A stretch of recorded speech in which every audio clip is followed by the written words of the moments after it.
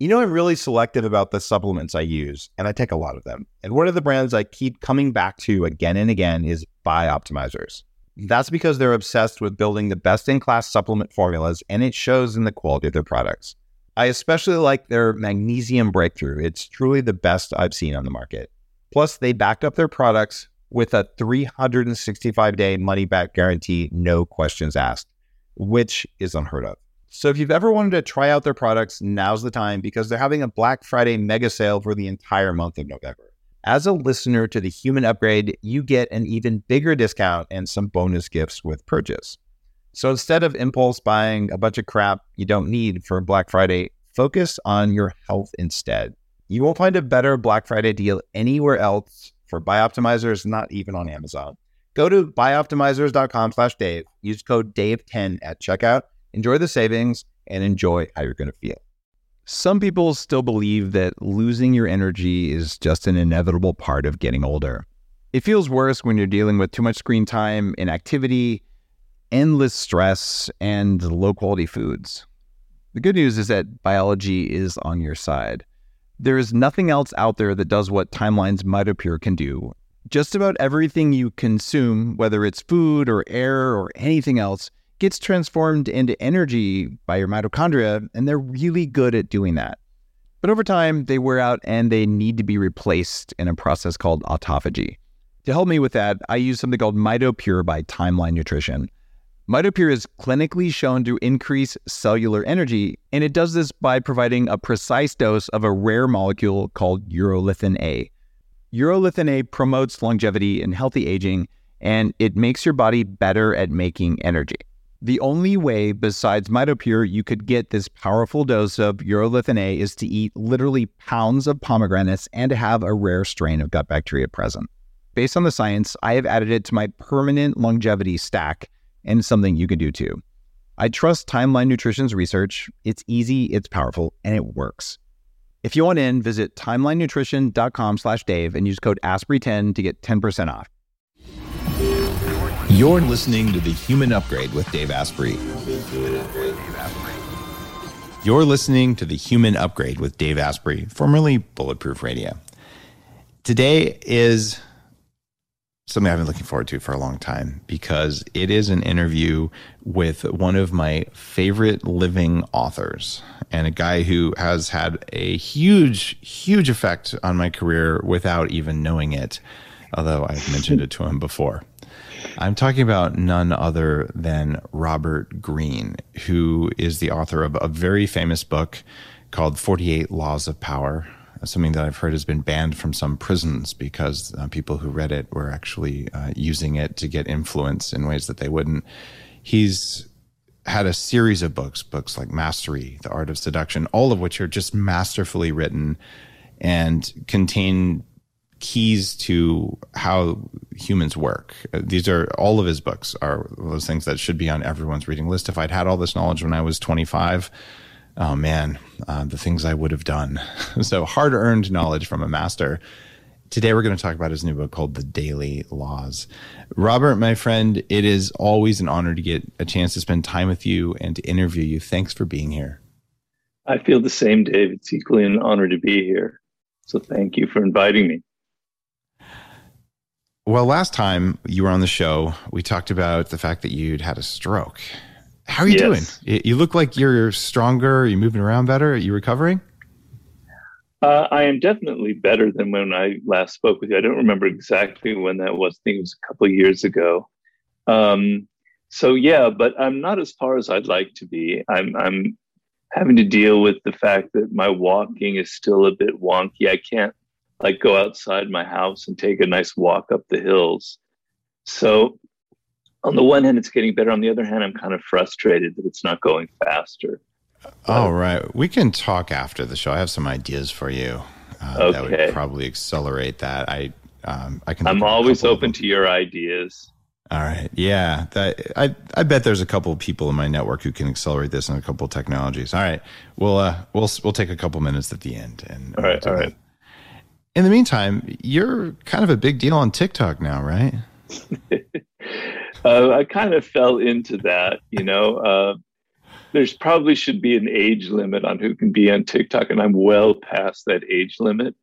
But I have people who are not, who are much younger than me, who are kind of managing it because they understand the medium. I don't really totally understand it. But yeah, I've got like, I don't know, 400,000 followers now on TikTok. Who knew, But I love it. Did you have to get TikTok pants or anything like that, or you're okay? What are TikTok pants? Inappropriately tight pants that look like you're not wearing pants at all. Or so I hear. I'm not into TikTok either, but on me. I've heard about TikTok pants from various others, so I'm just going to say I don't have a pair either. But that's how the loop I am. I didn't even know that TikTok pants existed. So apparently they do, and they're probably something you can't unsee. So there you go. Anyway, congratulations on reaching a great audience there as well. Yeah.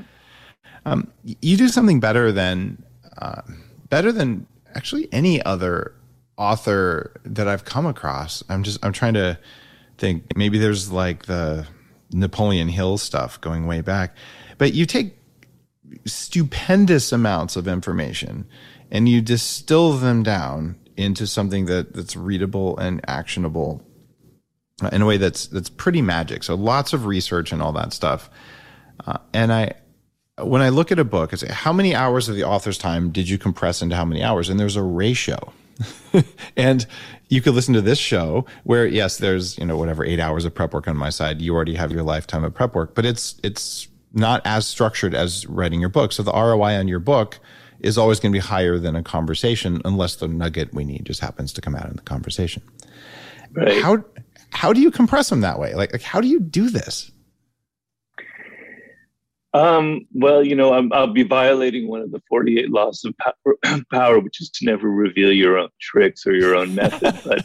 But basically, it's sort of, it's kind of like a hat that I've created over the years, beginning with the 48 laws of power. So, I read lots of books. I take copious notes. I have a note card system.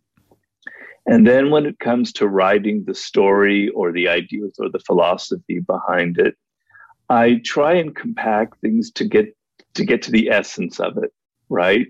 To get to what I think is the actual kernel of truth and cutting away all of the extraneous material. So when I read other people's books, I'm kind of going, I don't need to know that. What's the point of that? It's not adding anything. Mm-hmm. It's kind of detracting as it's distracting. So, for instance, when I tell a story, like in the Laws of Human Nature, about the original Rockefeller who kind of created Standard Oil in his empire. I'm dealing with 4 or 5 different books, but I'm always searching for those little kernels of that reveal something essential about the person's character. It takes a lot of legwork, much more than you'd ever imagine. And then I find that and I have to put it together. And so that is one element of the compression that we're talking about. Just honing in on the exact details that are necessary to tell a story or the exact ideas that I need to communicate.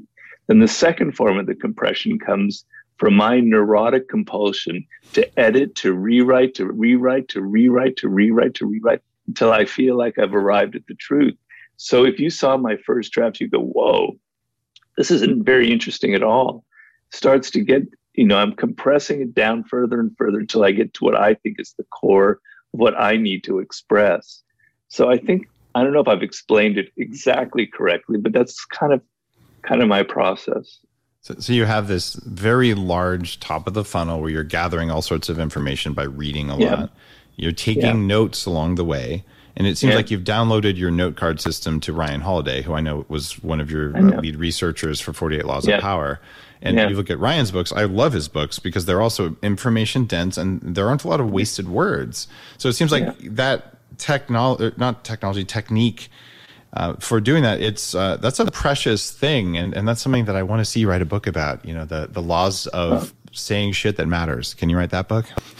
I'll try.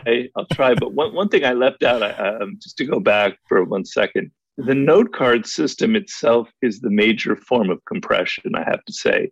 Okay. So, when I read a book, usually I find most books are not organized very well and it kind of irritates me. So when I read something on page 10 and I wrote it down on a note card. And then I find the similar idea expressed differently on page 265.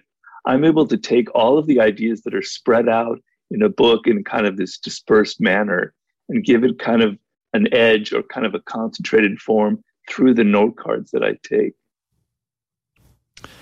That makes so much sense. And I credited you in the book Game Changers that I wrote, but the structure of 48 Laws of Power is what led me to structure my book that way. My information gathering was through interviews and surveys and statistically analyzing results and then writing laws, a different, not your note card system, but just wanted to acknowledge that here as well. That it's a great book. I've really enjoyed it.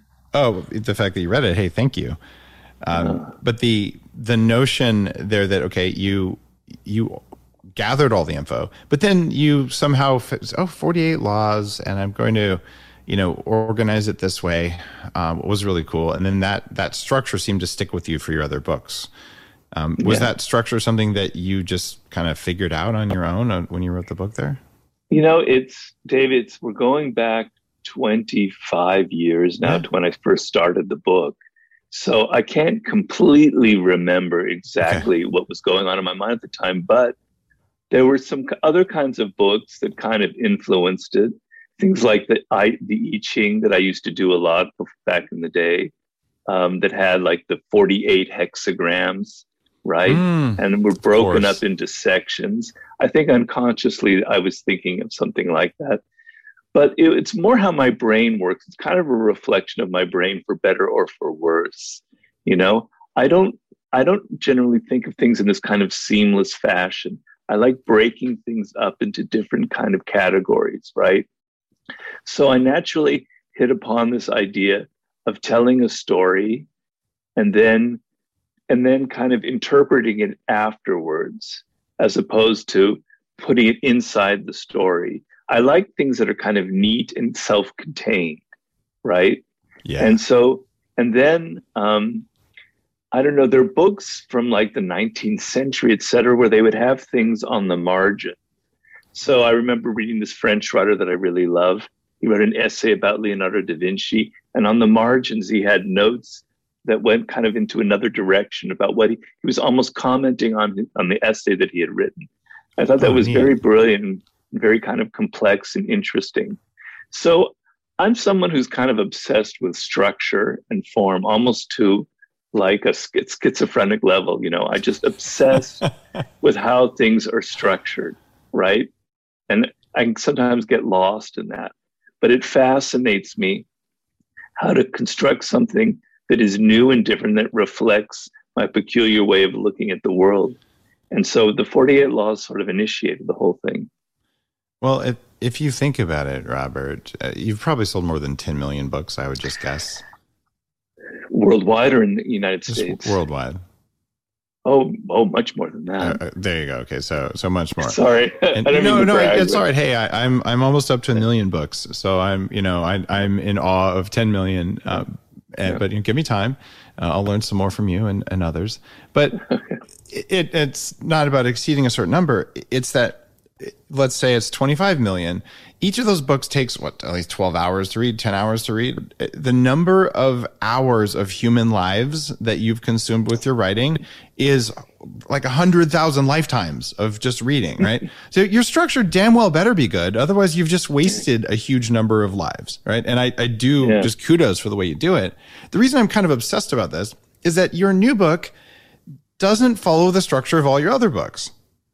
I know. Right. But it's actually, I think, better. What you did is you went through and you distilled your other books, which are already distilled. So you went from, high grade tequila in the other books and said, let me just make them into Everclear and let me make it a daily shot of Everclear. Is that a good analogy? Yeah, it is, because I understand that I can be a little bit long-winded, like somehow the laws of human nature expanded to 565 pages. But it's so worth it. That's such a great book. I love that book. So don't feel bad about the length. It was worth every page. Oh, okay. Well, that's good to hear. But, some people, I noticed that my shortest book, which was 50th Law that I did with 50 Cent, and Mastery, which is relatively short, a lot of readers really gravitated to that, right? So I wanted to create something that was a little simpler to handle and that kind of took all of the most salient, kind of hard-hitting ideas scattered through 6 books and put them in one book. In your idea of a very distilled shot of tequila or Everclear, what is it called? Yeah, Everclear is the 95% ethanol, as distilled as you can get it. Oh, the moonshine, okay. basically. Twice as strong as tequila, okay. which is already pretty strong, which is going to be 40% alcohol. Oh, okay. I see. So yeah, I wanted to get to that 90% alcohol, but also I did want to structure it. So it's not like a greatest hits, it's not like the Grateful Dead greatest hits from all the live concerts or anything.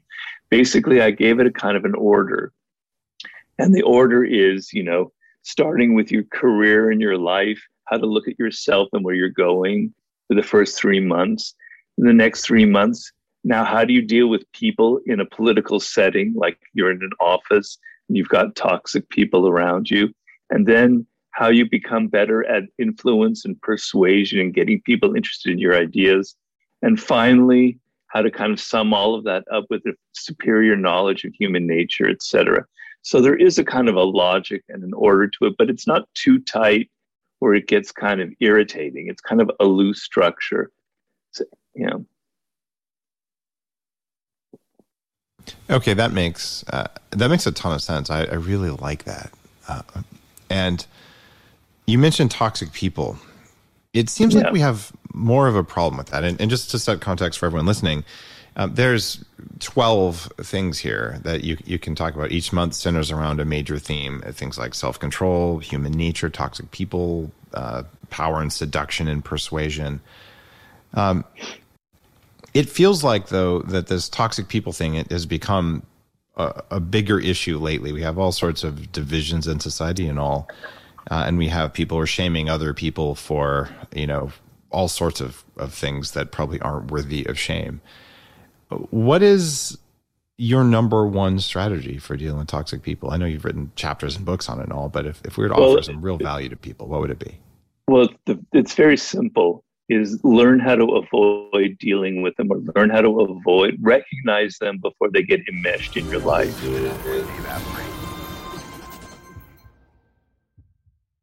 What if there was a way to level up your energy, get rid of stress, and take more control of your body? Welcome to Quantum Upgrade. This is a new technology that taps into quantum energy to help you feel amazing. Quantum Upgrade has a lot of different products that help protect you from EMF and help activate your body's natural healing abilities. You can expect better sleep, more resilience, less stress, and better blood flow. The cool thing about Quantum Upgrade is that the products are backed by a lot of heavy-duty scientific studies, and there's a new measurable upgrade. You can now use Quantum Upgrade to increase your consciousness levels between 1400 and 2200 on the Hawkins map of consciousness. If you don't know what that means, do some research because it's impressive, it's fun to learn about, and it's something that I've come to understand. Ready to try Quantum Upgrade? Visit quantumupgrade.io/Dave for a 7-day free trial. What if there was a way to feel younger for longer? Well, there is. Your body needs something called the NAD+ molecule to help you age well. When you're young, your body makes a lot of NAD+, and that helps you make energy, it helps you keep your DNA healthy, absorb nutrients well, and it protects your cells from stress. But once you hit about 30, your NAD+ levels start to drop. The good news is that longevity scientists have found some things that can help, like niacin, niacinamide, and Niagen. They help your body make more NAD+, even as you age. All three of these are in an amazing formula called Qualia NAD+. Check out Qualia NAD+ risk-free for up to 100 days at neurohacker.com/Dave15 to save an extra 15%. That's neurohacker.com/Dave15, Qualia NAD+. It's what I use. What is your number one strategy for dealing with toxic people? I know you've written chapters and books on it and all, but if we were to offer some real value to people, what would it be? Well, it's very simple, is learn how to avoid dealing with them, or learn how to recognize them before they get enmeshed in your life. Yeah. Because as I point out in the laws of human nature, people who are truly toxic, and we're talking about like narcissists, people who are very passive aggressive, enviers, they don't come with a billboard announcing that they're toxic, right? They've learned through their whole life strategies on how to appear the opposite. So they wear a mask of being very charming, being very pleasing, of being interested in your ideas, being very charismatic. You hire them, you partner with them, you marry them. And then lo and behold, 6 months down the road, you start seeing other signs of that character leaking through the toxic part. Now, it could be sooner than that, but sometimes it takes a while. And then now you're emotionally invested in them. You have a relationship. They're working for you. They're your business partner. And they're playing all kinds of mind games with you. They're doing push and pull. They're making you feel like you're the problem, that they're the victim. They're very good at turning things around. And then to disengage from them becomes really traumatic. It's like trying to pull out all the weeds in your garden. It takes massive amounts of work because they're everywhere, right? They're in all aspects of your inside of you. They inhabit you. And so it can take months and years for you to recover from a relationship with a very powerful, toxic individual. And so the best strategy of all, it's like Sun Tzu's strategy. The best way to win a war is to win it without any bloodshed. Your strategy is so perfect that the enemy collapses before a single arrow is shot, you know? So the best strategy is not to get involved with these people, to recognize them. And to recognize them is not easy. I'm never saying it's easy because they're masters. They are masters at disguise, right? And they play on your emotions, and we're very weak that way. But there are always signs for recognizing them. And I sort of give you kind of lessons in the book. So I tell you, for instance, to pay attention to the patterns in their life, to look at what went on before. So if you're going to hire somebody, look at their past and go into that deeply and see the patterns in them. Pay deep attention to their nonverbal things. So I tell people, for instance, a toxic narcissist, they seem very interested in you. They're talking to you. Oh, this person isn't a narcissist, but their eyes are kind of dead. They're not really engaging and connecting with you on a deep human level. They're just simply trying to get information from you that they can use later on. It's fake empathy. You can recognize that if you tune yourself to nonverbal behavior. And we humans have a hard time doing that because we become so verbal that we just are just like hypnotized by people's words, that we fail to look at their actual body language. But you can't fake things with your voice, for instance. You can kind of fake your eyes and some of your facial expressions, but your voice will reveal that you're nervous, that you're not being genuine, that something else is going on. So, I talk a lot in the Laws of Human Nature about how to kind of master the art of deciphering people's nonverbal behavior. If only I would have known these things earlier. I have done all the things you listed at the beginning of that about, partnering with, marrying, taking investment from, hiring, all the above, right? And by the time you figured out, unwinding it is tens to hundreds of times more work. And so it's developing as kind of a spider sense. And the funny thing is, in every one of those situations, I had the little spider sense that said, something's not right. I'm thinking of an example where someone came to the first biohacking conference when I was just creating the field. And, I want to work with you, but there was that deadness in his eyes and all that stuff. And so since that time, that person has copied almost every episode that I've ever had. In fact, you'll probably, as soon as this goes live, you'll probably get a phone call the next day asking if he'll be on that show.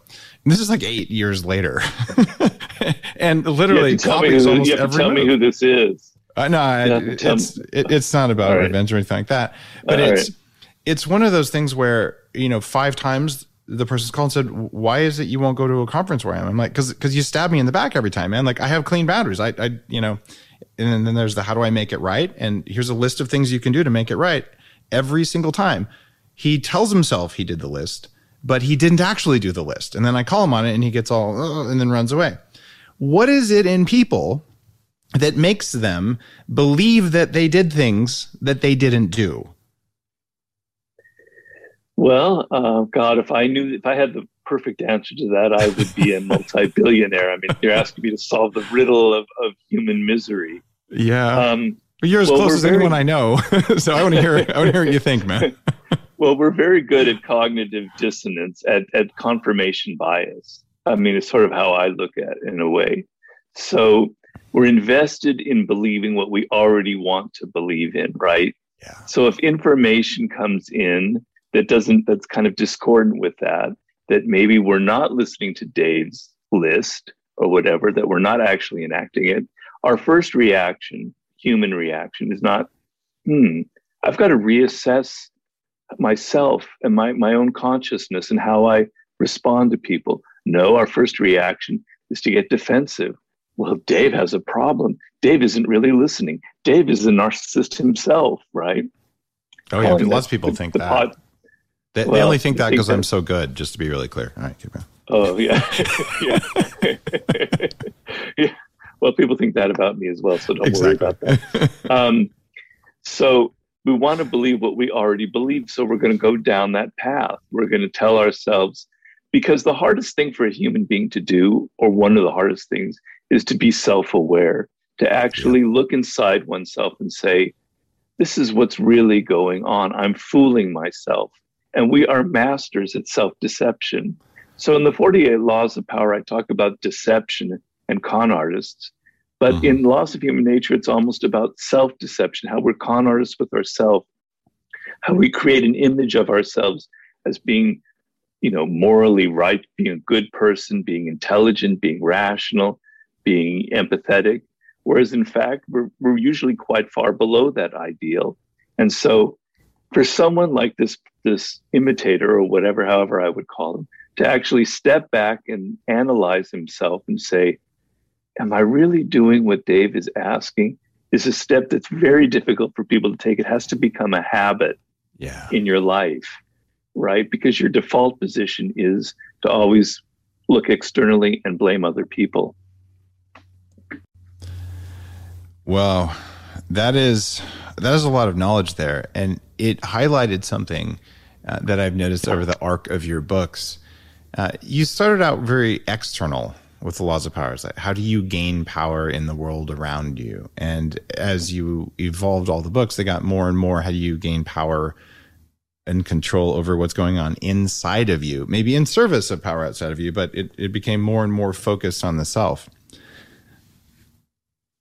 Have you reached that? Or is there another even deeper book where you go spiritual, transcendent, omega, alpha, quantum, kiss a leprechaun kind of thing? I don't know. Is there another step forming in there? Yeah, it's coming out. It's going to be my 8th book. It's what I'm working on right now. It's a book that's temporarily titled The Law of the Sublime. It's kind of going into ideas that I talked about in the last chapter of Human Nature, about confronting our mortality and looking at our death, the death that we face straight in the eyes, and somehow kind of distilling some kind of wisdom and beauty from that, which I call the sublime. So I'm deeply, deeply working on that book right now, and it's going to be a very different book from anything I've ever created. So the answer to your question is yes, I am doing that leprechaun book. We can talk about it more whenever you want to. And in fact, in the Daily Laws, I have some excerpts from the book that I'm working on now from the first 2 chapters of it. Excellent. I love it that we're getting a little bit more organic just in our ability to publish and write and share and things like that. So it's possible to do that now. If you go back to when even my first book came out, which was many years after your first book came out, the publishing process was so clunky. There's no way you could have done that. Right. So people can get a taste of it. The notion that you're going more and more inward to get self-aware, what does someone do if they say, all right, we're doing a meditation or some neurofeedback or plant medicine, whatever the heck, their breath work, whatever made them go, aha, I've got, I deceive myself, right? And they become aware of it. How do you recommend someone go about making it right when you realize that you basically told yourself something that wasn't true and then acted on it? Well, the awareness is almost a value in and of itself. So having the knowledge in your mind that's now kind of rooted in some way that I have this pattern of self-deception. So the first thing you have to realize that when you come to terms with the fact that in this one instance, you did deceive yourself, you were blaming the other person, but that you were at fault, understand a basic principle of human nature. Nobody ever does something once, right? Just once. There's going to be a pattern. So you have deceived yourself on that front several times. Maybe it's a pattern in your life. Maybe you've done it many times. Who knows? So first of all, realize that it probably has roots in you. And human behavior in our own lives tend to fall into these patterns. And I discussed that in the laws of human nature and explain why that happens and why we're kind of prisoners of fate in some ways. So awareness of your own patterns now gives you the power in the moment that you catch yourself doing it to say, aha, Robert, you're deceiving yourself again.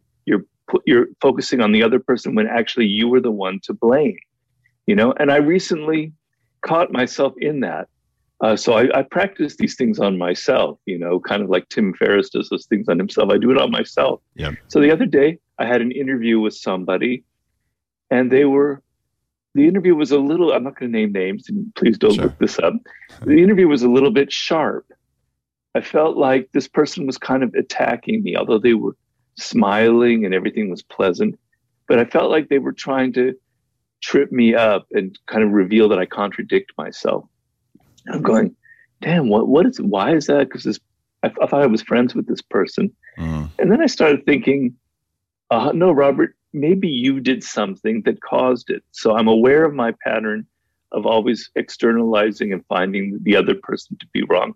And then I realized that maybe some of my own behavior, some of my own communication with this person was kind of triggering certain emotions that would lead them to now want to upset me in some way, that I had perhaps created some envy inadvertently, and that I could have controlled some of my communications better, etc. So simply aware of your own patterns gives you the power to now change them, right? So it's just like the toxic person thing. The key is to recognize them before they happen. The key here is to recognize in the moment that process is going on. That is that is almost enough in and of itself, I think. It's also like your reaction is to get emotional when somebody says something, right? Mm-hmm. To get angry, for instance, get triggered. If you develop the habit in the moment of understanding that you have that propensity, you can now give yourself a little lapse of 10 seconds where you calm down, where you don't react, and then that will allow you to not react. And the next time it'll be 20 seconds. So developing the pattern of being aware of your own patterns is, to me, almost enough. Very, very well said. And you mentioned envy in there. And in the laws of human nature, you described envy and both how to spot it in others and in yourself in the best way I've seen in any book, including a bunch of books on narcissism and all, because I've been studying this, just trying to understand why have I made some of the hiring decisions I've made in the past, and how is it these people can, how can these people come in and, just trash things and just pollute a culture and all. I'm feeling a book here, Dave. I'm feeling like you could write a very interesting book on this. I've already got a title. Okay. My publisher says no. So my next book will be not quite that one, but I might write this one at the same time because it's ready. I already know it's already all in my head. Okay. So you read my mind there, Robert. Yeah. There is one. But I do have to just say what you wrote about envy there, to spot it in yourself, was really cool. And I've even taken a few of those ideas in a couple of the lectures when people are stuck on envy at 40 Years of Zen, my neuroscience thing. And I'll actually say, according to Robert, here's what's going on with you with envy. Right. So I love it that you mentioned it there. And you're also, as I recall, a fan of Abraham Maslow, right? Yeah. And you went out and you figured out that early in life he was in a bed or something, if my memory serves. So he was, am I getting this right from one of your early books that he was? I think you might be thinking of Milton Erickson. I'm confusing him with Erickson. You're totally right. They're both old psychologists. You're right. It's Erickson, but you're a fan of both. Well, sorry. But I'm more of I like Abraham Maslow, but I adore Milton Erickson. He is like a god to me. He's amazing. And these are people who are cracking the code of what's going on in our heads before you or I were, where we are now. Your new book that's coming out next after the Daily Laws about the law of the sublime, Scott Barry Kaufman was on the show recently, and he said, I've read everything that Maslow didn't publish. And his final phase was transcendence. That's something that's necessary for humans. And here you are getting to the same place with, the law of the sublime, very similar territory there. Do you think that's a necessary part of being a human? Is that part of our hierarchy of needs? Everyone's talking about red light therapy beds, and for good reason. There's a company called ARRC LED that's building an entirely new class of LED devices. ARRC LED beds integrate proprietary scanning technology and frequency protocols to shape the delivery of 6 different wavelengths in dose-optimized photobiomodulation. Yes, that's a lot of words. What it is, though, is that photobiomodulation improves the underlying energetics of the cells in your body. And those changes can benefit nearly every tissue and organ and system in your body. You change your cells and you change your life. For more information, visit arrcled.com. You're listening to The Human Upgrade with Dave Asprey. And here you are getting to the same place with, the law of the sublime, very similar territory there. Do you think that's a necessary part of being a human? Is that part of our hierarchy of needs?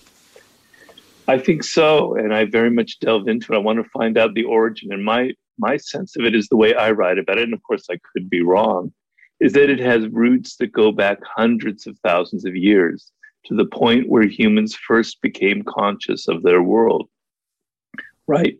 So other animals are obviously aware of space and space around their environment.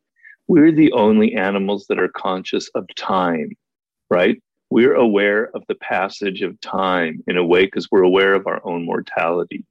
And whenever that moment happened, I don't know how many thousands of years ago, was a turning point in our evolution. And so we looked up in the sky and we began to imagine something like eternity, like endless space and endless time. And we were kind of awestruck by it.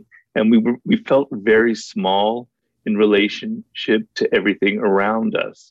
And so we had to kind of find a way to sort of deal with our insignificance in some way. And that's sort of in some sense the origins of religion, although I am truncating things horrifically right now.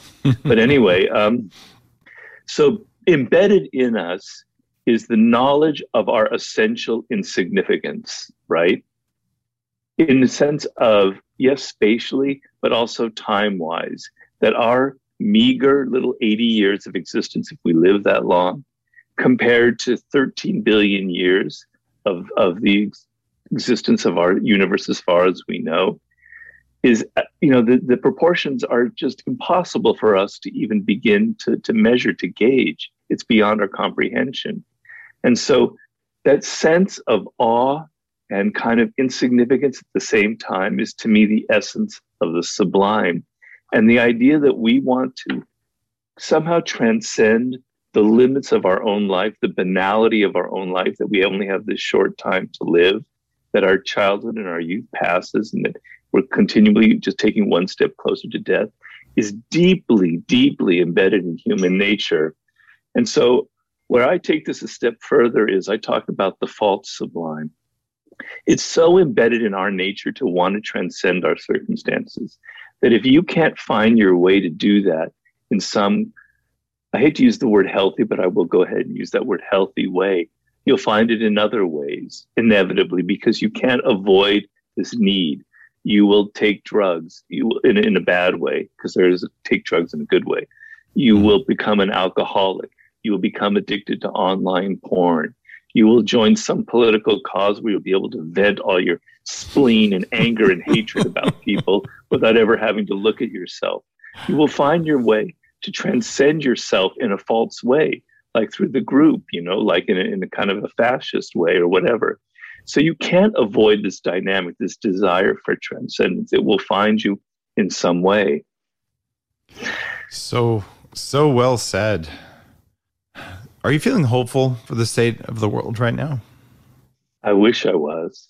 I wish I was feeling hopeful. I mean, I remember 20 years ago, somewhere like that, I had a dream.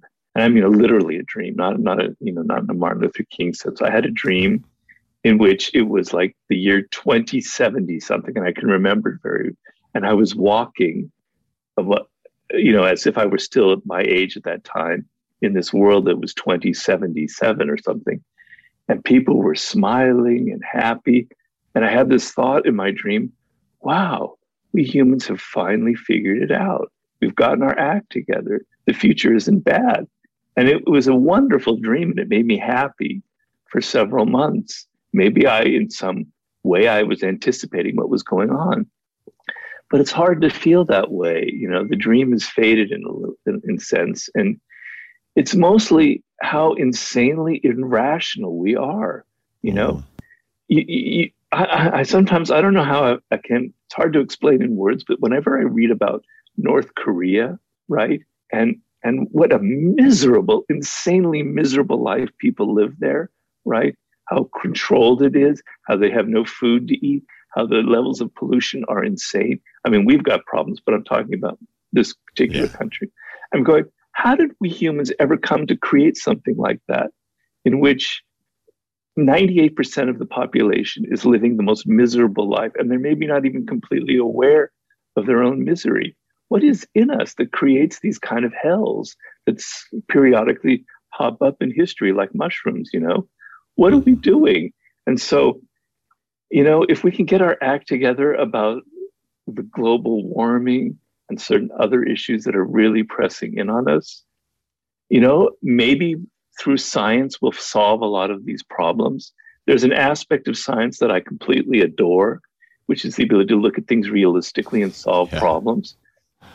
If that aspect of science, as opposed to the blind part of science, takes over. So when I had that dream, I was 70% hopeful. Now it's kind of flipping more towards 40% hopeful. I don't know, but maybe you can help me. I don't know, Dave. The meter has changed for you. It's moved a little bit. I am still hopeful. I'm a futurist, and we're at a fork in the road for sure. But there's a reason it's called hacking, because you go back, 25 years ago, and hackers got kind of pissed that we couldn't tell what Microsoft was doing on our own computers, much less in the cloud. So they said, well, we'll just write our own operating system. And today, you and I most of what we're doing is running on Linux or a variant of that. Right. And, I am a computer hacker by training. So there's no reason that we cannot assert knowledge and control over our own biology.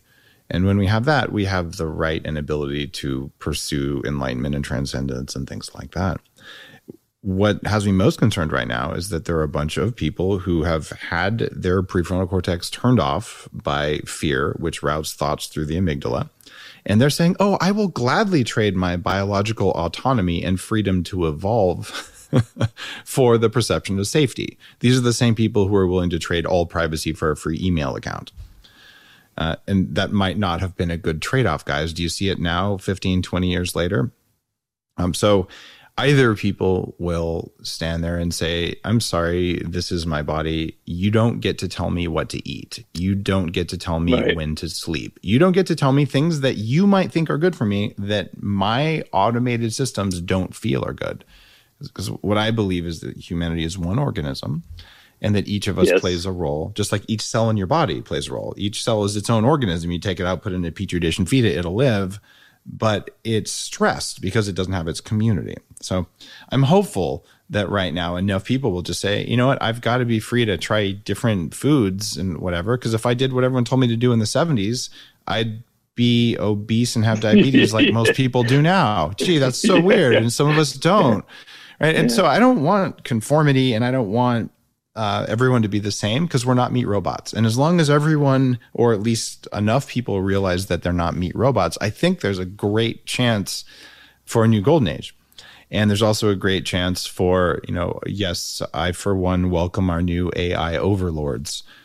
which may very well happen. But if it does, it'll happen with a great deal of violence in the world that I really hope doesn't come to pass. So I'm kind of with you, maybe at 50-50, but that's where I am. Oh, all right. Well, maybe you raised me up towards 50. One thing that happens, because I meditate every morning. I've been doing it now for 11 years, and I highly recommend it to everyone.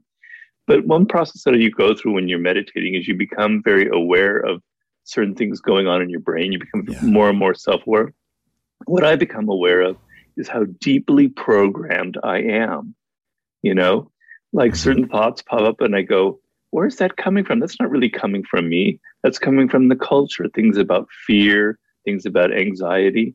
And so it's kind of eye-opening to realize that we are these creatures that are deeply, deeply programmed by the culture that we're living in. And it's very hard to get out of them. It's very hard to be aware of it. One of the things I'm teaching my kids is to look at anything, whether they agree with it or not. Like, what are the techniques of manipulation that we're using that to make you think something? Like, how is it trying to program you? And to do the same with their teachers. Their teachers must hate me. But what is the school trying to tell you that they aren't telling you they're trying to tell you? Right. Unfortunately, it creates a great sense of outrage in teenagers when they see, oh my God, they're trying to do that to me. I'm like, yep, welcome to the world. How do you deal with that sense of outrage? Like, you dumbass, did you really just say that on a national news network and expect anyone to believe it? And so there's that outrage. And then, oh my God, they believed it. The other outrage. How do you deal with that in your meditation? Well, so I've got to kind of figure out what's productive outrage and what's not productive outrage. Like, there are things that you cannot control. That's just part of human stupidity. I think there was some scientist who had a great quote. He goes, I now believe in eternity or infinity because I've witnessed the infinity of human stupidity. Right? I'm doing a terrible job of it, but that was the gist of it. So, there's, and you can't change that, right? That's just built into humans for whatever reason. And my third book was initially going to be about the history of human stupidity. And instead, I wrote about warfare. So it's still a book that I want to go back to at some point. So you can't really control that. You have to suffer fools gladly, as it says in the Bible sometimes. Yeah. But then you do need to be outraged. When I was a teenager, I had a lot of anger because there was this incredible split. Now, I'm older than you, Dave, so I'm growing up in the 60s and 70s. Those are my formative years. And, I'm seeing my parents' generation and the world that I'm living in. And there's this insane disconnect going on between the two realms, much like young people now are experiencing Generation Z and millennials with boomers, Like, your world isn't my world, and what's going on here? And I was really angry and outraged continually, much more than I am now when I look back at my old journals, at the world. And I think being angry as a teenager is a good thing. I wish there were more angry teenagers, right? So because it yes. we don't do things unless we're motivated, unless we're emotionally invested in it, right? So if people are kind of half-assedly saying, yeah, there's some problems in the world, maybe we should kind of work on it. Now there's a party going on next door, I'm going to go to the party, kind of thing. You have to have enough emotional engagement in the issue to actually want to change it. So I'm all in favor of your teenagers seeing through these games. I think that's fantastic. I'd like to hear some examples of that. Like, here's how advertisers, here's how Facebook is manipulating you. And they go, you're right. I think that's a great thing, and I'm all in favor of it. Wow. Well, the idea that we need more teenage anger, it's about time that someone said that, and I appreciate that you just did. I did a post recently, and I followed through on it. I said, guys, I was going to wait till my kids were 16, but there's 3 movies the kids need to see right now, even if they're 12. And yeah, it's uncomfortable to watch them with the 12-year-old, but I did. One is Braveheart. This is what one angry person can do when you wrong them the wrong way. And I wish everyone in every government putting, illegal things in place right now, all of them need to watch that movie and know the power of a pitchfork. Because that's a great idea. So yeah, kids need to see that and say, one person, what they did do and what they still can do. And this is why we treat others with respect. Yeah. The next one was Gattaca. I've not seen Gattaca. Oh, it's probably 15, 20 years old. It's a book about a world where everyone's DNA is swept all the time. And if your parents manipulated your DNA, you were guaranteed to be an astronaut and to do all these things. And if you were a natural born, you were a second class. So it's very much around medical tyranny and how one person basically cheats the entire system and wins. Wow. I'm gonna rent that tonight. It's a fantastic thing about just even in the face of overwhelming surveillance, someone does it. And the final one, V for Vendetta, right? And again, one man, and some of these women, I suppose, but and each of these it is a man. Men tend to do war more than women. Sorry, women. That's just how it is. Women tend to stop war more than men. Thank you for doing that. I appreciate it. But so those are there for my kids to see, specifically to create anger instead of fear. And the problem is you might not be popular if you're that angry kid. But the other thing, and I want your advice on not just for my kids, but for the world, you can be angry and, okay, I'm going to piss off everybody right now. Greta Grundelberg, I forget her name, the one who complains a lot and skips school to change the world. You guys know what I'm talking about? Yes, Greta, I know what you're talking about. Thunderberg or something. Yeah, like I think she's Swedish, which is funny because my wife is Swedish. People on the Upgrade Collective and live audience are going, I can't believe you just said that. But here's the deal. Be like the guy who's the same age as her who said, I'm going to figure out a flotation system to pull plastic out of the ocean. And he did something. But standing up and saying, something should be done. Dude, fuck you. Okay? I'm tired of that. You go do it. Right? I am doing everything I can do. Everyone do it. How do we teach people to go do stuff instead of complain about stuff? I mean, you know so much. You're the master. Tell me, Robert. It brings tears to my eyes to think about that, because so much of what I wrote about, particularly in my book on strategy and warfare, is that if you really are interested in change, you have to become strategic, right? You enter the realm of strategy. So we humans have millions of ideas. Every single human being ever born has some idea. But to make that idea reality is a bridge that you have to cross, and that bridge is strategy. You have to slowly cross it to figure out, how can I get to that point of changing the world? Because what you're really interested in is not venting your emotions, but actually creating the change that you want. That's the difference between bullshitters and people who just want to vent, right? And now we have a world in social media where it's so easy to show your moral outrage. It's so easy to say, I'm taking an ecological vacation in the Caribbean. Is it really that ecological? I doubt that. But, it's so you're invested in the appearance of virtue, virtue signaling, as we now call it, as opposed to the reality. If I were to contribute, like Jeff Bezos or someone, so many billions of dollars to the environment, I wouldn't why put my name out there? That just shows that I wanted everyone to recognize. I just want attention. Do things quietly and get things done. I read an article recently about the future of fusion as a new form of energy. And I'm going to mess up the science of it. I was going, whoa. Here were scientists, I remember them talking about it 30 years ago, right? And I don't know if you believe in it, but it could be an incredible game changer if it does happen. It's the ability to create massive amounts of energy from something very small and easy, and it's not going to have a lot of waste with it. People 30, 40 years ago were talking about it, and everyone thought they were quacks. This will never happen. But in that meantime, lots of people invested money in it, and they've created these $1 million facilities in England and here in the United States, and they're going to eventually crack it. Well, that's brilliant in my mind. Actually that is going to change the history of humanity if it actually gets done, more than anybody ranting at the UN. You're not a believer in it? No, I'm laughing because at the more than everyone ranting at the UN, that complaining something should be done. Meanwhile, there's someone in a lab somewhere who's like, I just did it.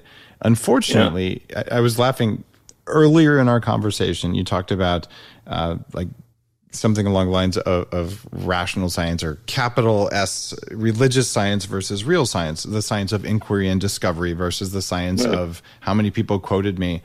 Right now, when people put medical science papers with real science and statistical values, real stuff from institutions, if you post those onto LinkedIn, Twitter, Facebook, Instagram, pretty much anywhere but Telegram. By the way, guys, Asprey Official is my Telegram handle.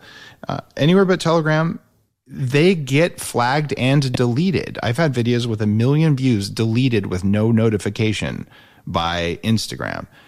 Right? And like, whoa, those were real things. There was nothing wrong with them. So I'm actually of the opinion, not only that the things you're talking about with cold fusion and other alternative energy things, not only will they happen, they have happened, and you didn't hear about them through that same kind of network. Right. Now, do you think I'm crazy? Very true. No, not at all. Yeah. Not at all. I mean, we're not aware of how much our information is filtered through other sources. I mean, why do they call it media? It's because they're mediating something for you. You're not experiencing it directly. The opposite of media is immediate, where you're immediately in touch with the facts. You're engaging with it one-on-one. They're mediating all the information for you. That's locked into the name. It is something I've never thought about. Yeah, mediation. They're sitting between you and reality is what's going on there. And so I am now becoming way more conscious, in part from reading your books, but just more conscious of what lens do I use to look at reality. And what I'm finding is that there is, normally with a Venn diagram, you're looking for overlap, right? And you would see an overlap between even, Fox and CNN, and there's some sort of reality basis, but it is so different when I look at the mainstream social media and I look at what I see from credible sources elsewhere. The Venn diagrams don't even touch anymore. It's like a schism, like schizophrenia for a society. In any of your historical meanderings, I know you like Japan, has that happened before? Exactly what? Just give me a better feel for it. Well, it's the schism where normally there's enough of a common ground that you can take two sides in a war or two political parties. You can say, well, at least we agree on this, and this is a factual thing. So let's start there. But when I look at the story that I hear on any of the 8 media-owned companies in the U.S., it is all the same. And then I go to a bunch of other sites that are now essentially banned from being mentioned there. There isn't any overlap. And I say, okay, well, are these a bunch of bullshitters? But they're not. These are people with medical degrees and lots of letters after their name and careers for decades saying, I'm seeing this. But when I look, I can't find a common ground at all between them, right? And so has that happened in the past where the common ground was gone? I'm not sure if I'm getting it quite right. But what I think the first thing that came into my mind was the Soviet Union. So I'm very interested in Joseph Stalin. Don't ask me why. It's something about me. I devour books about him. And that period when he was accumulating power is fascinating in the most evil sense of the word.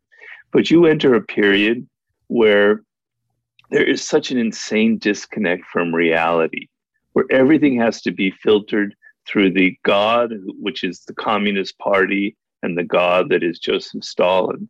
And that is the only reality people can absorb. And even scientists now have to take their theories and kind of bend them so that they fit into Stalin's narrative.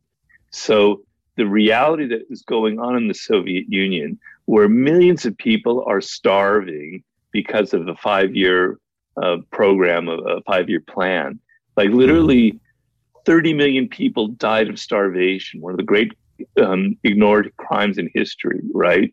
People are living in utter misery in the 30s. He's killing all of the generals. And meanwhile, the Nazis are invading. And half the reason that the war went so badly initially was because he had so bungled it. Mm-hmm. And yet nobody is in that entire country is aware of the reality that's going on. A handful, kind of like your V for Vendetta or the Braveheart, a handful of people are aware of it, and they're deeply disturbed, and they're either put in gulags or they emigrate or they've come up with a strategy for kind of disguising themselves. And it's fascinating to read about such people. But you've got this, and I talked a little bit about North Korea a little bit. You've got this reality, and people are in a whole other way, so that the two diagrams aren't meeting, are so apart. It's appalling. I don't know. And then maybe I think of like the French Revolution, where you've got, the aristocracies living in this one world. It's completely divorced from reality, and they're kind of moving like towards disaster, and they're not even aware of it. And then it kind of hits them, and then the king is beheaded. One of the most dramatic moments in the history of mankind, I'm afraid to say. So anyway, those are the two things that come to my mind. The French Revolution comes to my mind there as well, with the let them eat cake, just not knowing. Yeah. And a similar thing here, as we're recording this, yesterday, Elon Musk made $36 billion in just one day. and that's more than most people make in a month. Yeah, I know. Okay. Like, are we reaching those levels? I don't know. I would really rather not the world go through that, but there just becomes a point where you have that much money, like, hey, everybody, like, I'm doing something really good and expensive on your behalf, and not the charitable thing like Bill Gates where it feeds back into your own pockets. Right. Which is something it's an anti-monopoly strategy from Rockefeller. But it's just more like, hey, I have so much here. Like, I'm going to do something that really makes a difference for the world, because you have the power to do what we talked about earlier. Don't just get pissed, right? Use the anger as a spark to do something that works instead of to complain louder. So I feel like if I was in that class, and I'm not, some people think I'm like some billionaire or whatever, I'm doing pretty well, thank you, but I'm nowhere near there. But if I ever get there, I can tell you, some very good things are going to happen in the world, because what do you do with $100 billion? It's insane. I completely agree with you. I sometimes look at that here in Hollywood and Los Angeles, and I see like $400 million was spent on some Marvel movie. And I go, okay, you've entertained people around the world. That's kind of, I guess that's good. I don't know. But could you imagine what you could do just here in Los Angeles with that $400 million? What we could do about the insane homeless situation going on here. I was thinking with $400 million, the government could probably fund another set of regulations about the height of speed bumps in California, because they're really good. Yeah. You're not a fan of speed bumps, I can tell.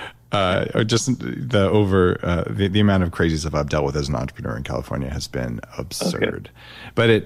But I'm with you there. You take $400 million and you could fix school lunch for every child for an entire year, which would change the trajectory of their entire lives just at that age. You get them when they're 6 or 7, and you're like, hey, look, your brain's forming. Why don't we give it some good fat? But exactly, those sorts of things are just out there. And you're in a position in your life where you've lived long enough to see the patterns, and you've studied them more than most people alive, which is really cool. The other people, say, who have achieved great financial success, maybe some of them were lucky. My experience, and I know a great number of those people, they've actually worked their asses off, right? They've sacrificed huge amounts maybe of personal development in order to focus on, working 16 hours a day. I know that was the story of me in my 20s. Right. And so instead of evolving, so that now they have the power to do good, but they haven't accumulated the wisdom to do good. In maybe 48 laws of power, laws of human nature, what is the pipeline to help people who are in a position to change the world right now? What is the pipeline to tap into their reality and help them see what to do that's useful? I know it's a hard question. Yeah, it is hard. You mean in the books that I've written? It just from you've in order to read or in order to write your books, you've accumulated a huge amount of knowledge that isn't in the books, that was in your creation process, and you've got what's in the books, and you've already just distilled all of them into your daily laws book. So your brain has got to be primed of any human alive to say, oh, if you were to talk to someone with an absurd amount of resources who could do something to make the world better, how would you turn the light bulb on for them? So that they go, oh, yeah, of course I should do that. Well, boy, that's a thorny question. I mean, like if I were to go to Elon Musk and to get him to try and donate $80 billion to just ending global warming or something like that. Oh, I he mean, did. So Elon has. Oh, that's right. Recently. Yeah, I know because the first $50,000 for that prize and the speech that got it to be an X Prize, that was my $50,000. Oh, So really? he funded it 3 years later. Yeah, but the first step of a wow. prize is raising $500,000 and convincing a room full of successful people to donate enough money to fund the creation of the prize. But yeah, that first donation there was mine for the carbon capture X Prize. Yeah. Well, I'm very excited. Congratulations. You're welcome. So Elon's being the wrong example because he put his money where his mouth is. And thank you, Peter Diamandis, if you ever hear this. I'm going to give him a pass. So he could do more than 100 million. But all right. So of all the multi-billionaires to pick on, I think there's a couple more others. But just anyone who's phenomenally, absurdly wealthy, looking at hundreds of billions of dollars. Most of them don't have that mindset because they haven't done the work you've done to understand their minds and their brains, because you can't do that and build a multi-billion-dollar empire. Because I've built $100 million plus companies. It's very hard to carve out time and have the self-awareness and the reflection and go for a walk in the forest with a board of directors breathing down your neck. So how do we switch those guys into you better do something now mode? Well, it's hard because, as you know, I've devoted several of my books to the problems of persuasion and influence, and human beings have natural resistance and defensiveness. So if you come to them in a whiny, complaining, you're a bad person, come on, get on with the program here and do something positive, their reaction is going to be, okay, sure, you're right, but then they're going to inwardly rebel against you, right? Mm-hmm. So there's the 48 laws of power manipulative way to get them to sign off to the good things, which is to appeal to their grandiosity and to say, look, your name is going to be behind this incredible thing. Mm-hmm. This is going to be your legacy, right? I'm not going to sit here and go, I'm not going to begin my pitch by, you're a bad person, you need to change, or make them feel guilty. I'm going to begin, you're a great person, you've accomplished amazing things. Now you're in your 40s, your 50s. You're not going to live forever. Can you imagine if your greatness that already exists was associated with this incredible project that ends up, funding something that changes the course of human history and civilization? Your name is going to be associated with it. As feed their ego a little bit. Don't worry about that. But then the non-manipulative, less 48 laws of power approach is doing the same thing, but not quite so manipulative, which is you do have a legacy in life, right? You don't live forever. You want your name associated with something greater than your short little life, right? And the feeling that you're 70 years old and you've only thought about yourself and your family and your money and your own things, that can be kind of depressing. But think of it in a higher sense. If you can appeal to someone's more kind of spiritual side, if that exists, and say, this is your chance to actually contribute something really important and meaningful. This will be your legacy. This is how people will remember you, right? So it comes down to kind of the same thing, but depending on people's own proclivities. So when you approach people to fund your idea, whatever that may be, you have to tailor your pitch to who they are. It's not a cookie cutter thing. Some people you have to kind of feed their ego a little bit. Other people, if you feed their ego, they get their backs up. They're going, you're feeding my ego, man. I'm not an egomaniac. I'm actually more a saintly person. I think so. You have to be very attuned to the kind of mindset of the people that you're trying to persuade. I don't know if I'm answering your question or not. I think you just gave a master class in how to approach a successful person to get something done. So thank you. Yeah. And I have lost track of the number of times I've seen people say, you have more than I do, therefore judgy, right? And at that point, I'm like, look, ban and delete. I don't need this. It doesn't help me. It doesn't help you. It is classical envy. right? Yeah. And the fact is, there are many people who are much better off than I am, and I'm much better off than most people right now, and I've worked my ass off for it, and I'm doing good in the world, and I'm going to keep doing that. And I feel really good about that, and I'm employing hundreds of people across the things I built, and I feel good about that, and I'm not going to apologize for it, but I am going to do good. You shouldn't have to apologize for that. I'm not going to. But that when people approach me that way, I'm entitled because whatever. It's like, no. But if you approach me and say, hey, I would love some help, I'm working on doing this because it matters. And I think, whether it's financial or usually it's advice, I'm not that heavy of an investor right now until I sell one of my companies. But it's enough to go, yes. And I've helped a lot of small entrepreneurs for that reason. But your little monologue there about, hey, do it because it matters. And with a little bit of do it because it matters to your ego, frankly, because that's how salespeople work. That's how you do it. But to come and say, I'm entitled, you have to give it to me. Dude, you're probably not going to get an ear. You just won't. So your wisdom, thank you for sharing it. That's how we get guys like Elon to say, yes, I'll put $100 million into capturing carbon. I think that was the biggest X Prize to date, right? And we can do this. We have the science. We just have to have the motivation and the freedom to be inquisitive and to see both sides of an argument. Anytime someone tries to delete one side of an argument from your reality, they're probably not working in your best interests. Definitely. Any thoughts on what to do about censorship in your studies of history and human behavior? Well, the moments in history that we applaud the most, that we kind of look at as golden ages. I mean, I could name a few. I would think of 5th century BC Athens, the first kind of true, there were other forms of democracy before that, but kind of a very, very alive form of democracy. Or we look at Renaissance Italy in a very particular period. Or we look at early on in the United States when the country was first forming in the late 18th century. Or we look at the 1920s.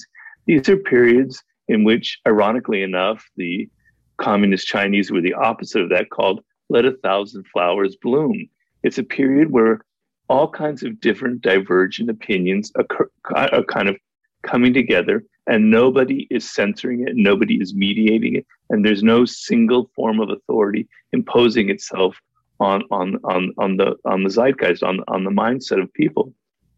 And I know I wrote that in The Laws of Human Nature, and my editor came back, well, I don't think of 5th century BC as this, in Athens, as this open creative time. And I go, well, I'm sorry to tell you, you're a very smart person, but this was a culture that was incredibly open to influences from India, from ancient Egypt. They were a seafaring culture that was open to all sorts of influences. And the amount of, I know they eventually put Socrates to death, so that was kind of already starting to decay towards the end of the century. Yeah.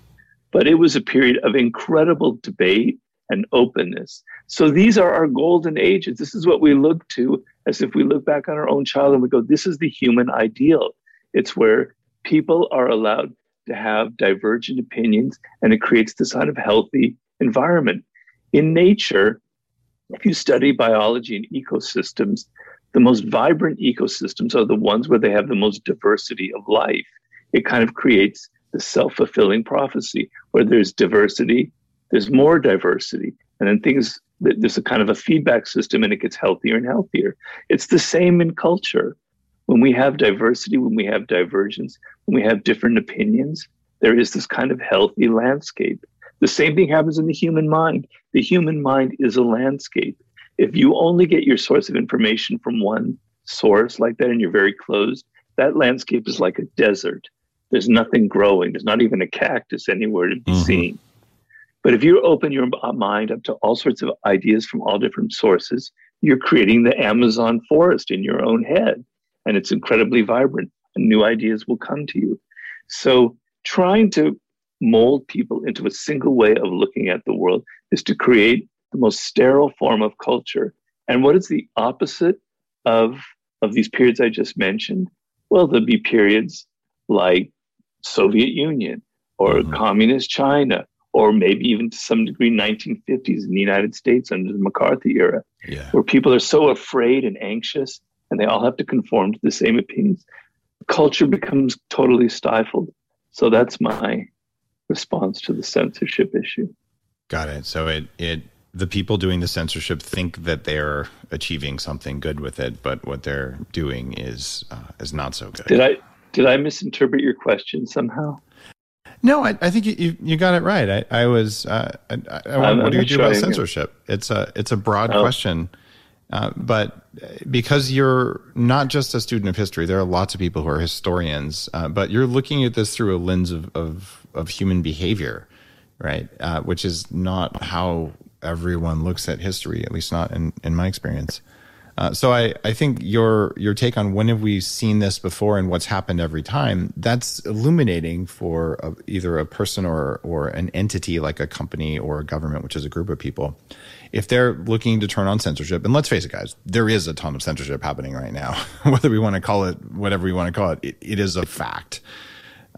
And the people doing that, they believe it's in their interests or maybe everyone's interests, but all of history and all the things that you've seen are saying it didn't turn out that well for any of those people doing it. And I don't think it's going to turn out well this time, even if we build some automated censorship enforcement engines, which is what's happening now is you have persuasion and you have dissuasion.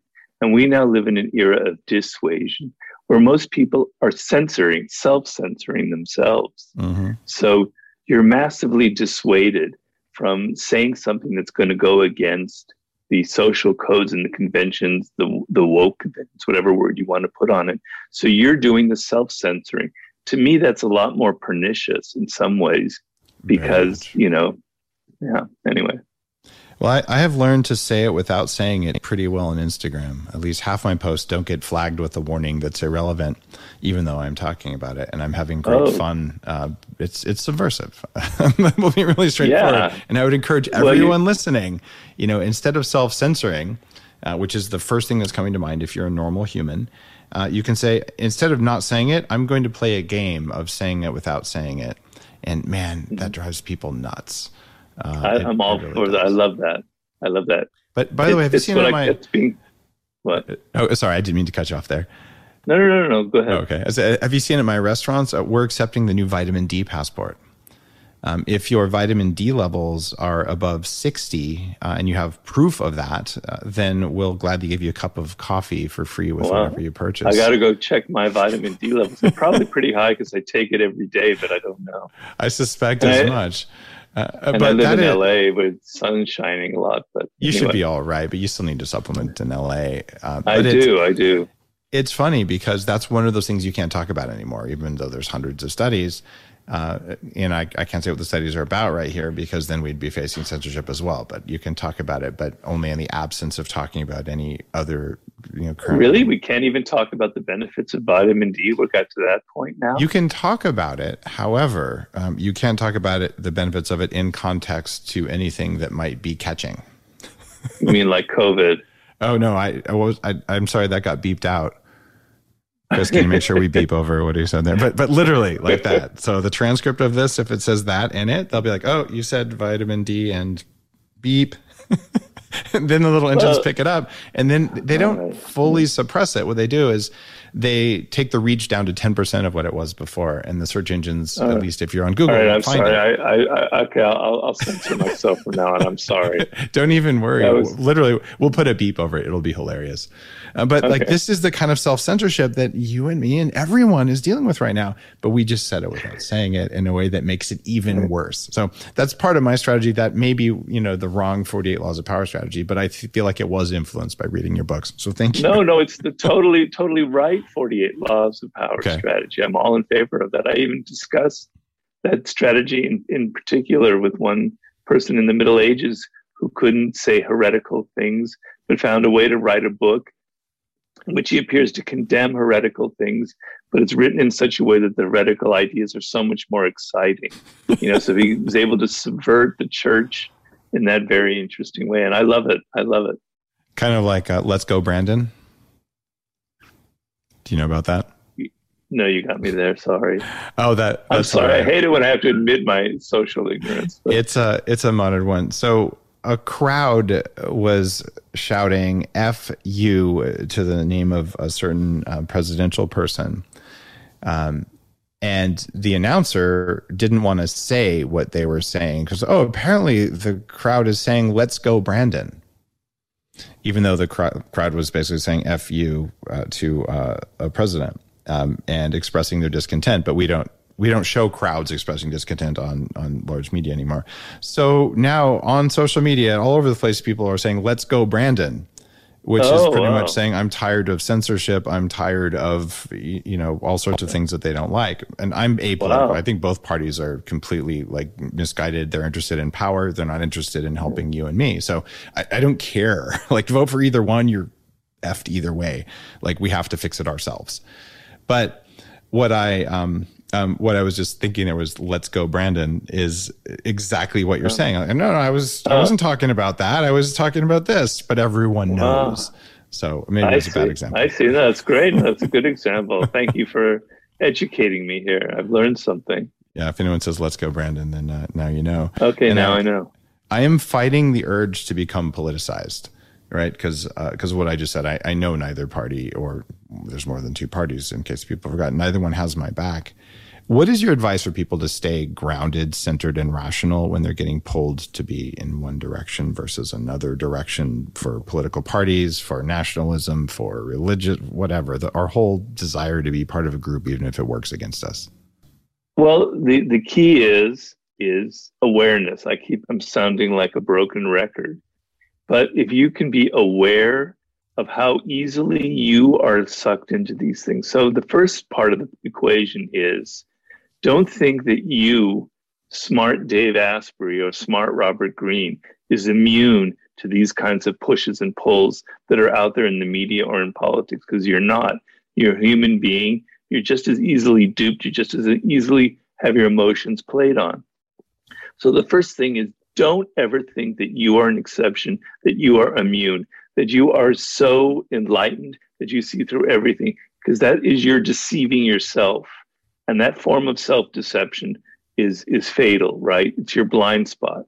So no matter who you are, no matter where you got your college degree from, no matter how much money you make, you are susceptible to manipulations, to con games, to things that are playing on your emotions. All right, so start from that equation, and then develop the muscle to be able to analyze it instead of to be able to get emotionally pulled in to this. So you step back.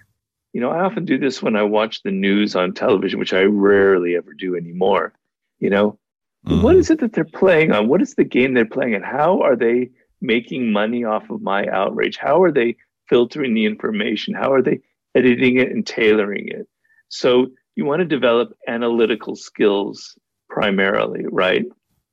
So you want to be able to learn how to see through the manipulations. So one thing I talk about in the laws of human nature is I talk about biases in the human brain. And I mentioned one before, the confirmation bias, which is very powerful. Another one that I talk about is the conviction bias.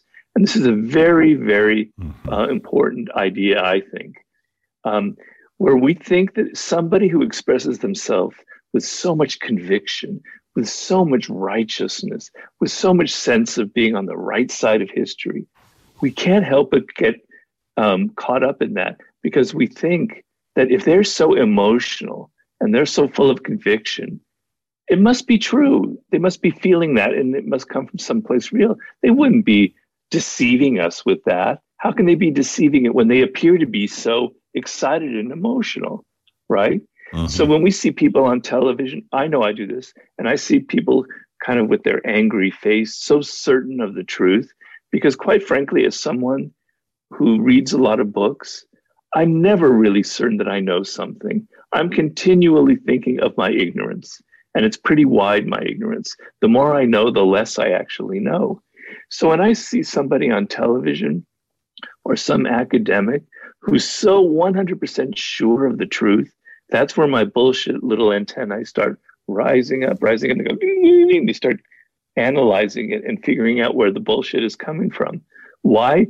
They're trying to, so the form of the conviction thing is actually a form of self-deception. So if you believe in something, but you're not quite sure of it, you're going to try and go the extra mile to convince yourself that it's true. And then you're going to be yelling at people, etc., in that kind of dictator-like way to convince yourself as well that you think that it's true, right? Wow. So you're going through a form of self-deception, and that allows you to appear so animated and excited, etc. So when you see people who display that behavior pattern of they are so convinced of the truth, that's when you know that there's some kind of game going on, some kind of manipulation. These are just a few ideas that I would throw out. That overly convinced person, it's so true when there's no room for questioning. And that's why that very word misinformation, it's possible, likely wrong information, but there's a little bit of smarminess in there. That's kind of a red flag for me, where there can be no discussion there, because even though it's information's But what you've done in this whole interview, Robert, and I want to thank you for this, you've convinced me that I'm ignorant, I'm easily duped, I'm susceptible to crowds, and I'm a master of self-deception, just like you. So thank you. I forgot that one. You remind me of one thing I didn't add in the last thing, which because I'm getting older and my brain isn't functioning as well. But is the idea that your ideas come from conformity. We never like to think that. We like to think, I thought of that myself. I'm an independent. I'm a maverick. I'm not conforming. I don't get my ideas because somebody else said it. That's another blind spot. It is. 95% of your ideas do come from the culture, come from the atmosphere, from what other people are thinking, because humans are primed. We're viral creatures. We get caught up in the ideas and emotions of other people. So don't think that you're never as independent a thinker as you imagine. Including myself. That is so true. Even the myth of the lone inventor, a friend of mine who runs the IP stuff at Stanford, Mark, says, Strepy wrote a paper saying, here's all the times in the world, there's almost always 3 inventors in 3 garages at the same time doing the same thing. We don't know why, but the world is complex like that. So, yeah. Robert, it's always so much fun to be able to ask you the deep questions. I really greatly appreciate the work you've done over your life. I cannot wait to read the Law of the Sublime that's coming out. Yeah. And I am very happy to be able to spend a year going through the daily laws that you just published. So thank you. Thank you. Thank you very much, Dave. God, I always enjoy our conversations. They're the best. Guys, if you want to learn more about Robert Greene, if you lived under a rock and you don't know who he is, even though 50 Cent knows who he is, you should go to robertgreeneofficial.com, and that'll take you to all of his YouTubes, all of his different books, all of his cool stuff. I'll just tell you, if you've never taken the time to read or listen to any of his books, you are missing out. He's one of the living masters of understanding how humans work. And it's always fun to interview him. In fact, Robert, you're always welcome. Anytime you have a standing invitation to come on the show, anytime you have something you want to blast out there, I'm here for you, brother. Thank you. All right. Thank you, Dave. I'll take that offer up. Thank you. You're listening to The Human Upgrade with Dave Asprey.